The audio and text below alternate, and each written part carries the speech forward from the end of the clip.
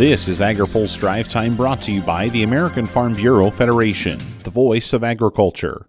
Learn more at fb.org. Good Wednesday afternoon. I'm Spencer Chase.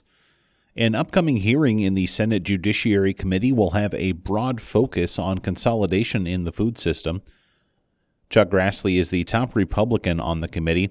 He tells reporters conversations in advance of the hearing suggest a diverse array of interests will be at the table. In order to bring all interests to the table, I think it's going to be pretty broad-based, and I think that's legitimate. And some of that is what we've worked out with Democrats. He particularly mentioned Committee Chair Dick Durbin of Illinois and Antitrust Subcommittee Chair Amy Klobuchar of Minnesota have been working with him on the hearing and have been helpful. All three are also members of the Senate Ag Committee. Grassley says the hearing will touch on all aspects of the value system. And I think we're going to have kind of a food chain hearing, so it includes agricultural interest, slaughterhouse interest, consumer interest, and retailer interest. But he also wants to make sure a focus on the beef industry plays a major role. Well, obviously, my thoughts are to bring the antitrust issues to the Senate Judiciary Committee, because only 4 packers control it, about 85% of the market, and there isn't much opportunity for the residual spot seller in the spot market to get a price or to get room to market your cattle when you want to. He says no hearing date has been set quite yet, but he expects it to happen in July. This hearing that I fought hard to get before the Senate Judiciary Committee is going to include all of those interests, and it ought to include all of those interests. In other news, the leader of U.S. trade policy is in Mexico today, marking 1 year of the U.S.-Mexico-Canada agreement. But while she's there, she's also pressing a handful of American ag issues. According to a meeting readout from the Office of the U.S. Trade Representative, Catherine Tai met with Mexican ag officials today and pressed for action on biotech corn policy as well as the importation of potatoes into the country. Both have been long-standing issues for American ag exporters and only grew in importance after USMCA implementation. Bill Thompson has more in his story on agripulse.com.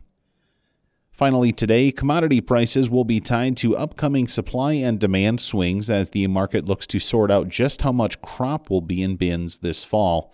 That's the word of Mike Zazullo of Global Commodity Analytics and Consulting.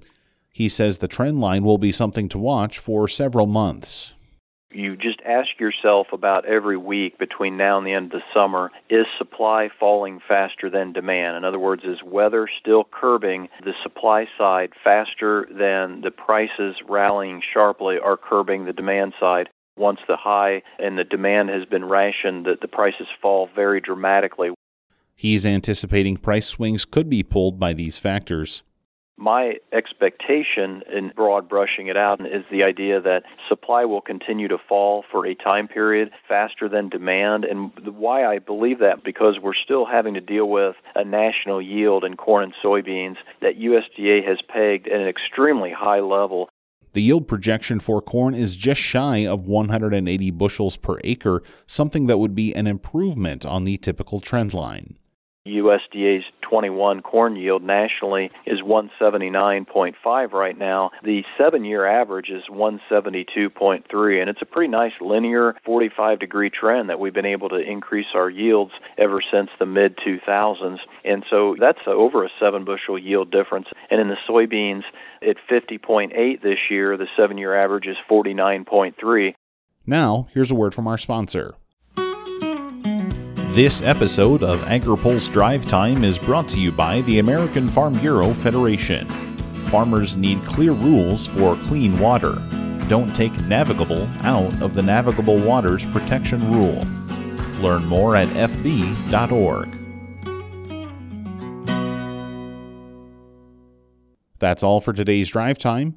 For more agriculture, trade, environment, and regulatory news, visit agripulse.com.